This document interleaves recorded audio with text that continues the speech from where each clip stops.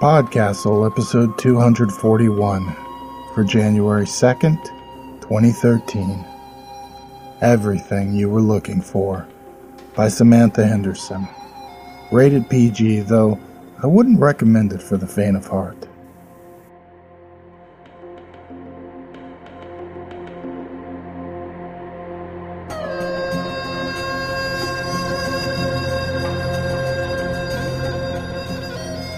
Hello and welcome back to another year here at PodCastle, your favorite magical, floating, tentacled castle in the sky, where it's totally okay to take free stories from strangers.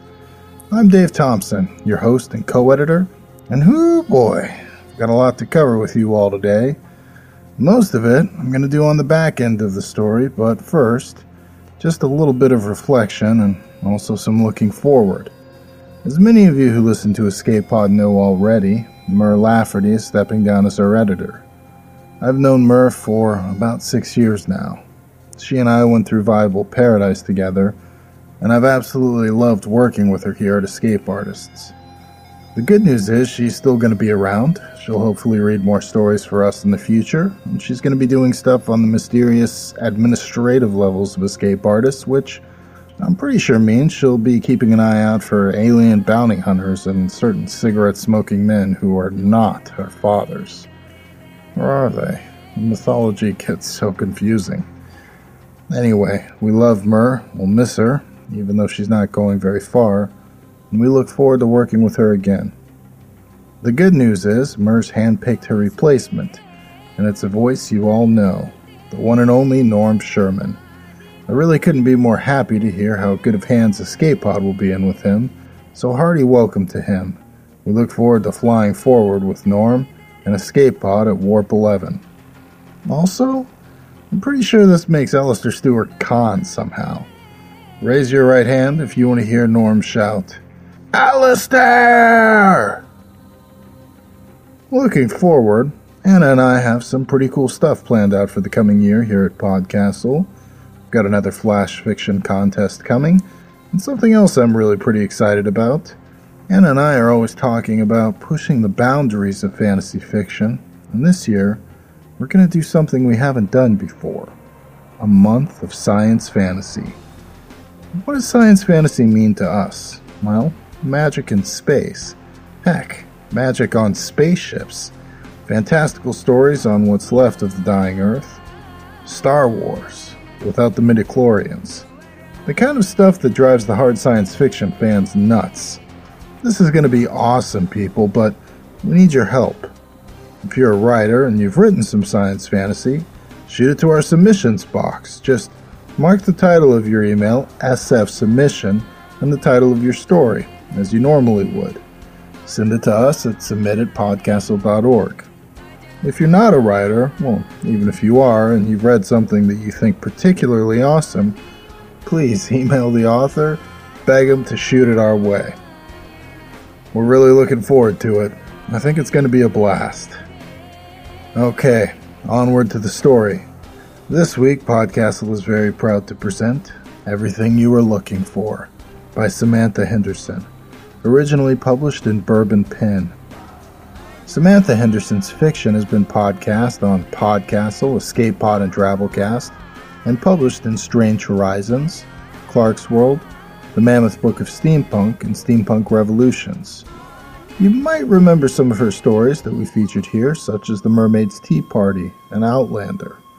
She lives in Southern California with humans, corgis, and rabbits. The story is read to you by our own international man of mystery, my good friend Wilson Fowley of the Maple Leaf Singers. So keep track of your buddy partner and enjoy the story. Everything You Were Looking For, by Samantha Henderson.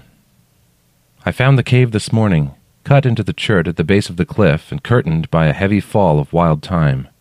7 years, searching every summer, and here it was the whole time. I know I've passed this way before. Maybe the stones have shifted, maybe the thyme was thicker. I can still smell it on my hands from pushing it aside, hooking it on a knob of rock so that some sunlight penetrates down the shaft. It smells like Lyssa's shampoo. The crack in the pog where she fell has sealed over long since, with the strong, scrubby bushes that flourish in the high rocky soil and, together with the hardy mosses, make the sharp edges seem so soft at a distance. I knew my best chance was to find the cave they couldn't find then. Inside, the sunlight dapples the darkness, and the sound of my breath echoes. I smell thyme and dry rock. It's cold, and it smells cold, an ancient cold that the horse and antelope ran through thousands of years ago, where Lissa's gone. Never explore a cave alone like I just did. Here at the entrance, the roof dome's high in the weak light, but at the back you'll see it starts to narrow. I just went half a mile in. I found a crack in the back wide enough to squeeze through if I turned sideways and hold my breath. I stood at the maw and waited for a while, listening, waiting for my breathing to quiet. At last I turned the flashlight off. And in the dark I heard it, faintly, far back there. The chanting. It fades in and out through the passages inside the mountain, because they are on the move. They are always on the move. I found them.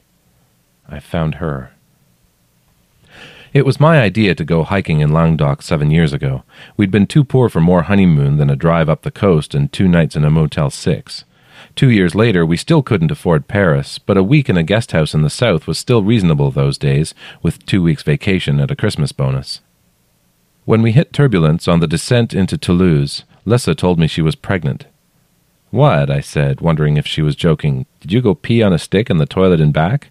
And she said no, she knew a few days before we left, but she didn't want any excuse to cancel the trip. And I was a little angry she hadn't told me, but mostly glad, and she was only 2 months along anyway. Nothing was going to happen to her. It was just a shame, she laughed, that she couldn't drink the wine. Madame Dumont was waiting for us at the pension with a fire in the parlor and strong coffee on the table. She gave me a look that said she'd seen too many disappointing men, and then she turned to Lissa, and her face softened. Everyone loved Melissa, with her chopped curly hair and enthusiastic, deplorable French. They couldn't help it. The girl was made of love. This morning, at the breakfast table, Madame Dumont put the sliced bread on the table and turned her deep creviced face to me. Suddenly it was 7 years ago, and I was back from the mountains, weary and hopeless. I stood in the same room, numb, and she turned to me like that, from the table, and she said in a voice that trembled, "Is it the little madam?" Madame Dumont doesn't want me here, but the room is always ready, the sheets clean and smelling of rosemary, a worn quilt folded at the foot of the brass bed. The afternoon light dabbles through the old watery glass of the window and makes everything golden. This morning I waited for her to say it again, "Is it the little madam?" But she said nothing, retreating into the kitchen with the smell of frying ham. She thinks I'm morbid, returning every year. She thinks I'm looking for what remains of Lissa in the mountains, like the would-be adventurers who come to search for the lost treasure of the Cathars, smuggled out of the nearby fortress of Montségur during the Crusades. Gold or jewels, ancient codices or the Holy Grail, they've got a better chance of finding it than I have of finding my wife's bones in the wilderness, my child's bones curled between her hips like a snail. Perhaps you are a treasure hunter yourself. Good luck to you, I say. I wish from the bottom of my heart that you find it, and that it's the Saint Grail, or a chest of gold, or the lost gospel of Christ and his lineage, or everything you were looking for. After a week of cheese and bread and cassoulets, and giggling sex between Madame's linens, and trying to read, with much hilarity, a tattered, yellow-backed French novel someone had left in the dresser drawer, we wanted to stretch our legs in the jagged hills. Madame, when consulted, looked dubious, but I ventured to the village and a local agent de voyage who found us, without fuss, 2 places in a hiking group. Just meet at the trailhead at 8 a.m. sharp. The guide, Jean, spoke excellent English. His name might have been Jean Robert. He was about my age. There was an older English couple, red-faced, fit, and clipped of speech. I still think of them as Lord and Lady Havisham. Lissa would have laughed at that. A French student, a Spanish tourist, interchangeably male and female in my memory. When I try to recall, I see fragments, a stubbled cheek, or the curve of someone's shoulder. Everyone spoke at least some English, the language of science and arrogance.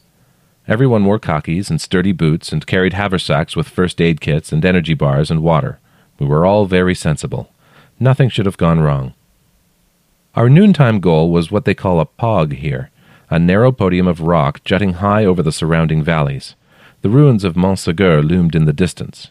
We set forth, Lord and Lady Havisham efficient and determined, the French or Spanish boys or girls chatting. Lissa walked ahead of me, and as the distance took its toll on my desk-bound body, I concentrated on watching her legs flex back and forth beneath her small pack, and her shoulders swinging in rhythm. I said the girl was made of love because I loved her. But sometimes I've wondered, older and cynical, if we would have lasted this long. In 7 years, so many dreary details mount, like an overdrawn account you finally can't ignore, like milk that ripens until it spoils. 7 years ago I would have despised myself for thinking that, and last night, sleeping in the bed where we once slept together, I dreamed that Lissa stood in front of me. The sun dappled her face. My younger self leaned in the doorway, impatient to be off. The chanting began, and the beat of bones on tight rawhide. She looked at me, ripe with love and pity, before turning and following my foolish youth out the door. Now, as the cold stone of the cave wall bites into my back as I write this, I can hear the drum. I should have brought gifts, arrowheads, paint for our bodies, rabbit pelts. We'd almost reached the top of the pog when I felt dizzy. The world lurched left. I staggered and wondered what the others must think of the American doing a sprawling jig on top of the mountain. But the stunted trees that clung to the rocks were shaking, and there was a deep rumble like a freight train imprisoned deep beneath us, and the others were staggering too. Later on, I learned that earthquakes are not uncommon here. I read about that quake. It did little damage. In a village 2 miles away, a schoolhouse roof collapsed, but the children were outside. Some shelves fell over in a grocery, and the grocer's leg was broken. If you're standing in the cave now, get out if you hear that rumble. When the shaking stopped, we looked at one another, frozen in those ridiculous attitudes. Everything was silent. No birds. Even the wind had stopped to listen to the earth growl. Slowly, we relaxed and straightened. Lissa turned to give me a worried smile, took one step, and was gone. I threw myself at a split in the pog that hadn't been there 10 seconds before. 2 feet away, her fingers, white with the effort, gripped the sides of the rock. Small fingers with pale pink nails. She'd painted her nails the night before, sitting under the window. Once she turned and laughed at something I said. I've never remembered what. I pushed myself forward over sharp stones and brushed her warm fingers with mine. Then the world lurched sideways again, and there was the sound of rock grinding against rock, and the pale fingers were gone. One short scream, almost a squeak, the clatter of pebbles, then, again, that waiting silence. The slit in the stone didn't look like it could possibly swallow a human. I looked down into blackness, shouting, "Melissa! Melissa!" over and over like an automaton. I couldn't stop, even though I knew I wouldn't hear if she called back, as if I could summon her back through the sheer power of my voice. Strong fingers dug into my shoulder and pulled me away. Jean, the guide. I looked at the others. All of them, shaken, mouths like little black holes. I'd forgotten that they were there. I stared at Jean, the olive complexion of his skin beneath the stubble, the faint reddish spot where a pimple was rising. "Shush, shush, a moment," he said. We both leaned close in the preternatural silence over the void to listen. Far away down, a faint scrape of rocks clattering, and then her voice, distorted by echoes. "Paul," she said. "Paul, I'm hurt."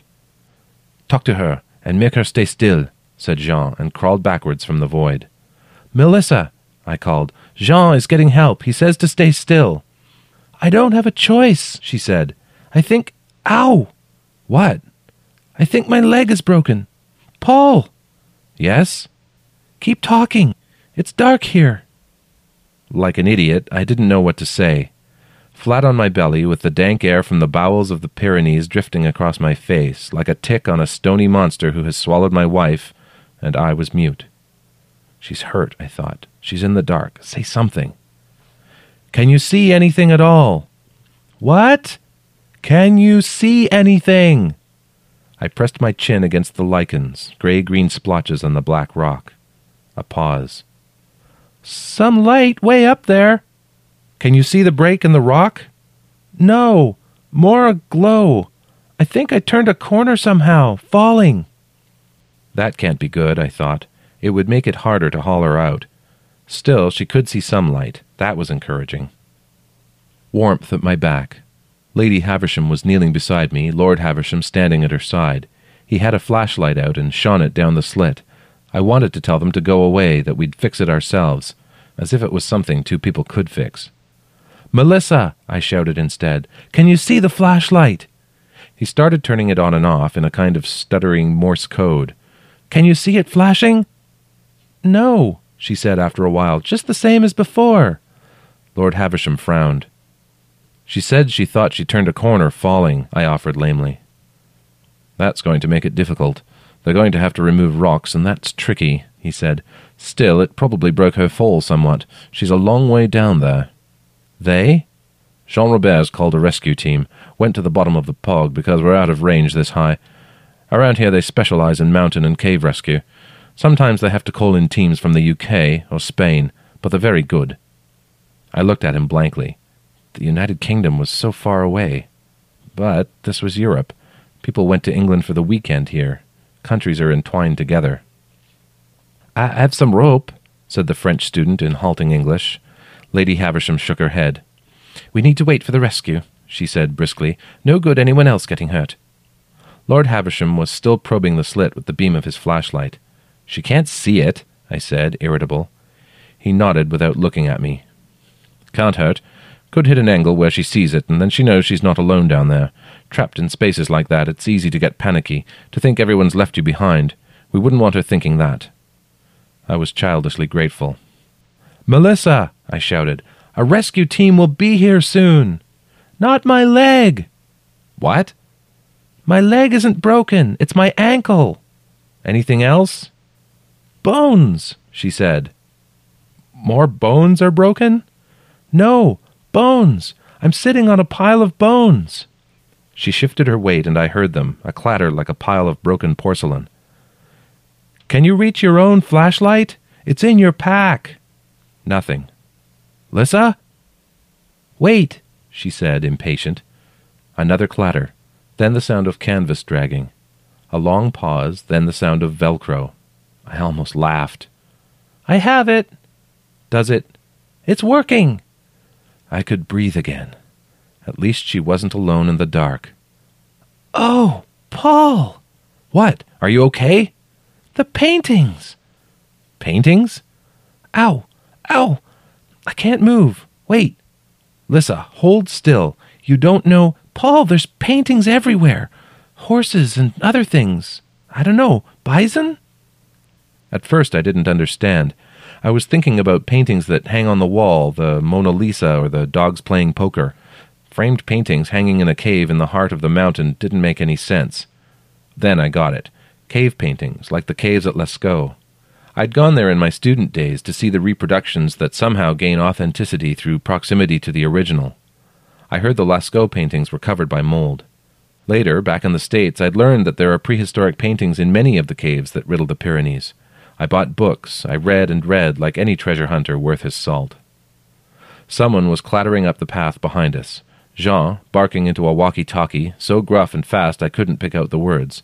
Seeing me, he shrugged and put it away. "Still out of range up here," he said, speaking slowly and carefully, as if his English was deserting him. "I made contact with the nearest authorities. A team is on its way." "She says she sees paintings," I said lamely. "She might be hallucinating," said Lady Havisham. I gave her a look, and she looked straight back. "Could be. She might have hit her head." "Tell us about the paintings, Melissa," I shouted, looking at Jean, who bent close to the crack. "And the bones. What kind of bones?" There was a long pause. Jean bent close to the slit. "All kinds of bones," she said at last. "Ribs and leg bones, animal bones. And they're clean and dry." "Sometimes bones will wash into the caves," said Jean. "And sometimes you'll find, in cachette, a pile that has been left." "A cache," murmured Lady Havisham. "Yes, and together with the paintings." "Madame!" "Melissa," I said to him. Faintly I heard her laugh and wondered if she'd forgotten there were others up here. "Melissa, can you tell us more about the paintings?" "Wait." Jean and I looked at each other. "They're black and a sort of deep red. Orange. There's hundreds of them, all sorts of animals, more than I can see. They're beautiful, like they're in motion." There was a strange, out-of-place chopping sound. Over the ridge rose a helicopter, as out-of-place here as a spaceship. Jean stood up and waved. It dipped and sank out of sight. "Where are they going?" I said, alarmed. "They can't land here," Jean said. "Not enough flat." He gestured with an outstretched hand. "They'll land below and climb." "Melissa!" I shouted. "There's a helicopter here. People will be here soon to get you out. Hang on." "I don't know what some of these are." "Did you hear? The rescue team is here. Almost here." I think some of these are extinct. Deer with huge antlers. Something like a rhinoceros. Could it be a rhinoceros?" "I don't know." "It could," said Lord Havisham matter-of-factly. He never stopped turning the flashlight on and off, and pointing it here and there. The world wobbled again, the rocks I clung to a thin sheet over earth suddenly liquid. "Aftershocks," said Jean. "Still unstable. Everyone," he pointed at the English, the French, Spanish. "Everyone back." "I'm staying here," I said, although he hadn't pointed to me. "Melissa, are you still there?" "Tell them not to do that again. Everything shifted." "Sorry about that," I said. It made sense then. Her voice was definitely weaker. I wondered how bad she was injured, besides the ankle. She could have hit her head. "Paul?" "Yes?" "I see him now." "What?" Thank God. The rescue team must have found another passageway in. "On the walls, halfway up. I see him. He's dancing with the bison." "Who?" I heard many feet clattering the stones on the path behind us. "He's got antlers on his head. Enormous eyes." "One of the paintings?" Something brushed my cheek. I scrubbed at my face, and my fingers were wet. "He's not a painting. He's dancing." "Sir," a voice in my ear, a hand on my shoulder. "Sir, please move." "Melissa, the team is here. I have to move, but I'm still up here." Silence. Jean pulled me back, and the team, 6 or 7 men, each carrying a pack of equipment, bustled around the slit like a surgical team around a patient. "It is necessary to be patient," said Jean. I looked at him blankly. "They know what they're doing," he continued. I believed him. "Did you hear what she said?" I asked him, but he shook his head. For me, the time crept, although the sun barely moved in the sky. They worked on enlarging the opening, stone by stone. Occasionally they shouted down to Lissa. I don't know if she called back. All this time Jean stood by me. At first he translated some of what the team was saying. They didn't want to use explosives with her underneath. They needed to get her water and glucose.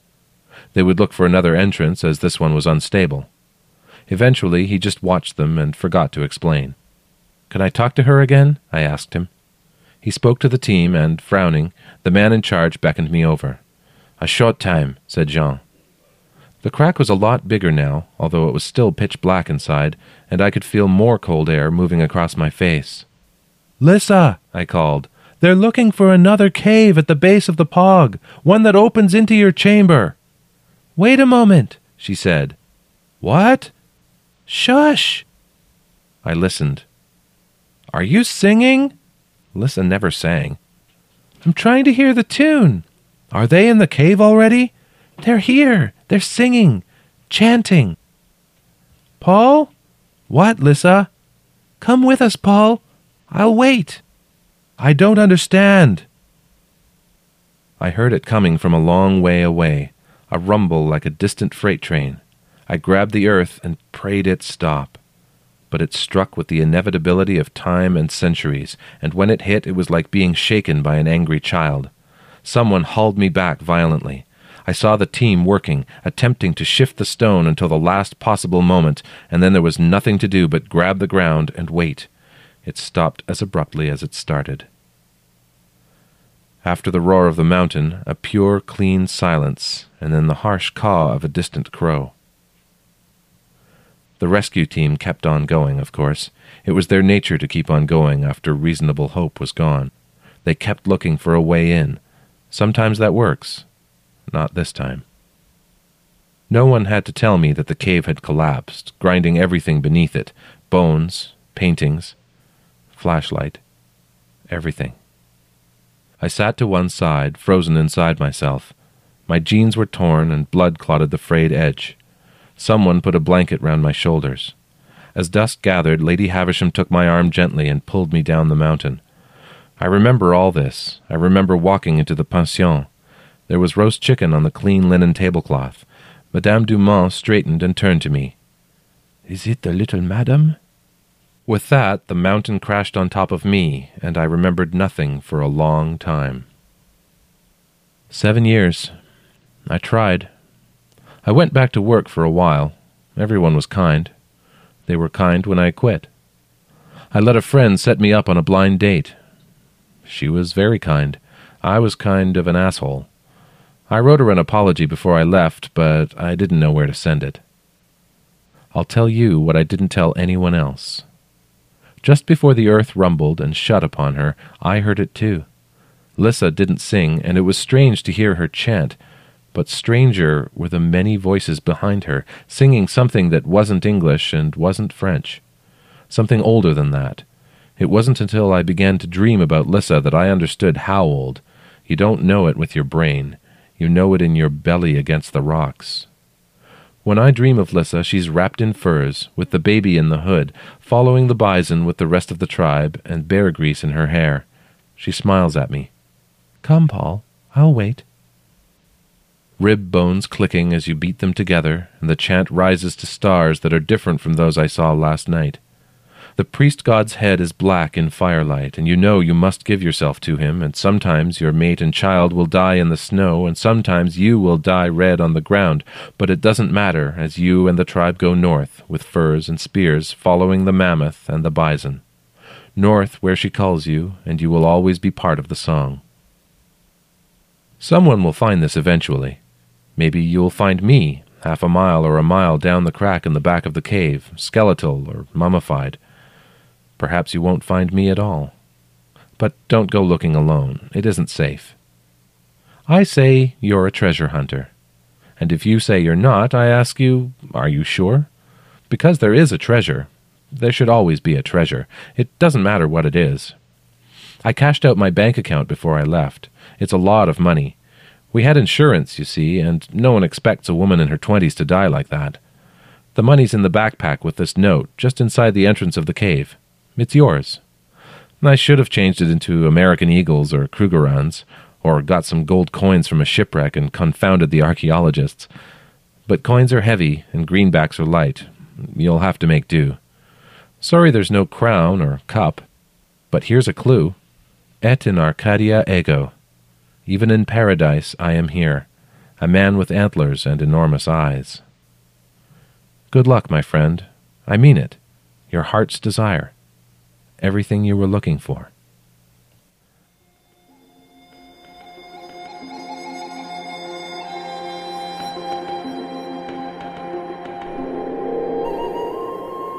And welcome back. How's that for making a resolution and sticking to it, huh? Happy New Year, folks. So, since it is the beginning of the year, you know what that means. You guys should totally be making your Best of PodCastle nominations now. Also, resolutions. I mentioned a couple weeks back about the impending birth of our new son, Captain Bilbo Hook. No, that's not his real name. Still trying to figure it out. Thanks very much. And yes, I have thought more about the resolutions I want to make both my life and my family's life better. I think I'm hitting a certain age now where I'm old enough to realize, there's only so much time left, and I'm young enough, and maybe dumb enough too, to think I can still make quite a few of my dreams come true. The truth is, there's so much out there that I want to accomplish this year. And as you know, Bob, I'm so bad at setting these big sweeping goals and aspirations that I want to fulfill, like stories I want to write, books I want to record. Then there's the stuff like eating healthier, exercising more, cliche health resolutions. But, as a cliche, overweight science fiction fantasy geek, I really need to do both of those things. Not to mention a few organizational and time management things I could get better at, like turning my host spots in to Peter when I tell him I'm going to turn them in, and not a few days after. So yeah, that's a lot of stuff, but I think it's going to be a big year for me. I really want to make it my year, and I'm trying to come up with some guidelines and things that'll help get me there. I'm interested to hear how some of you manage to navigate your resolutions, and if you've got suggestions, hit us up on our forum and let me know.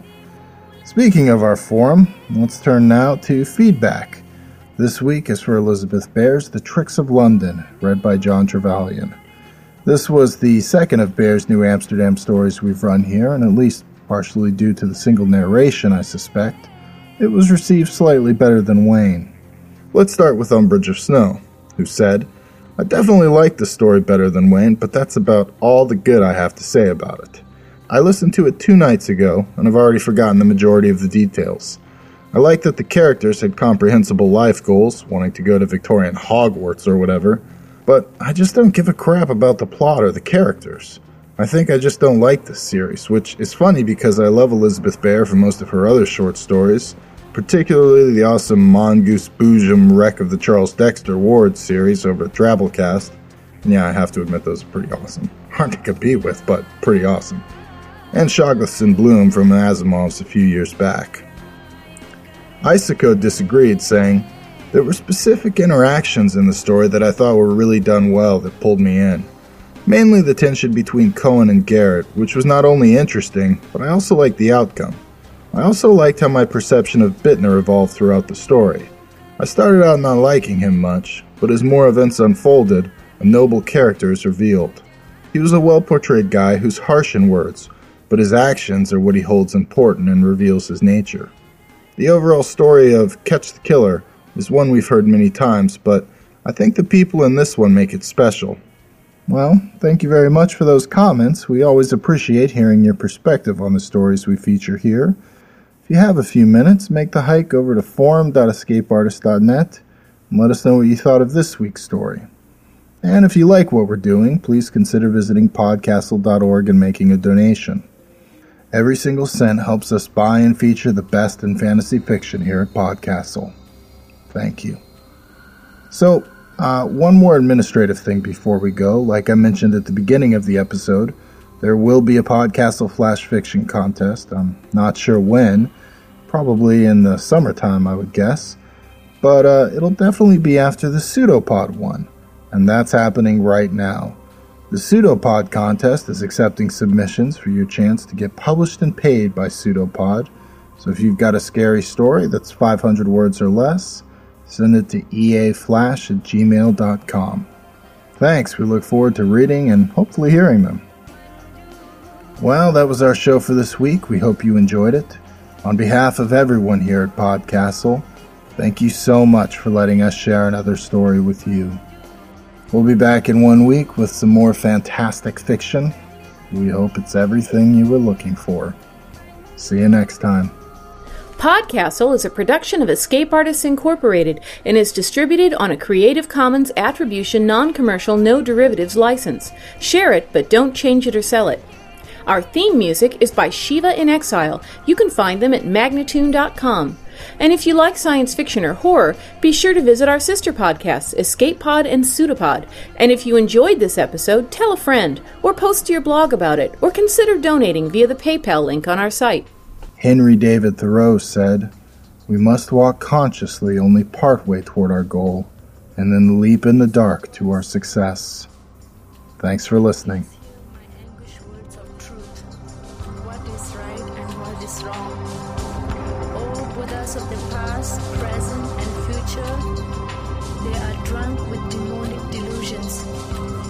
Of measureless qualities in an ocean of joy, our most cherished and long-felt desire. So, I mentioned a couple weeks back about the impending birth of our new son, Captain Bilbo Hook. We're still... Captain Hook! Oh. No, that's not his real name.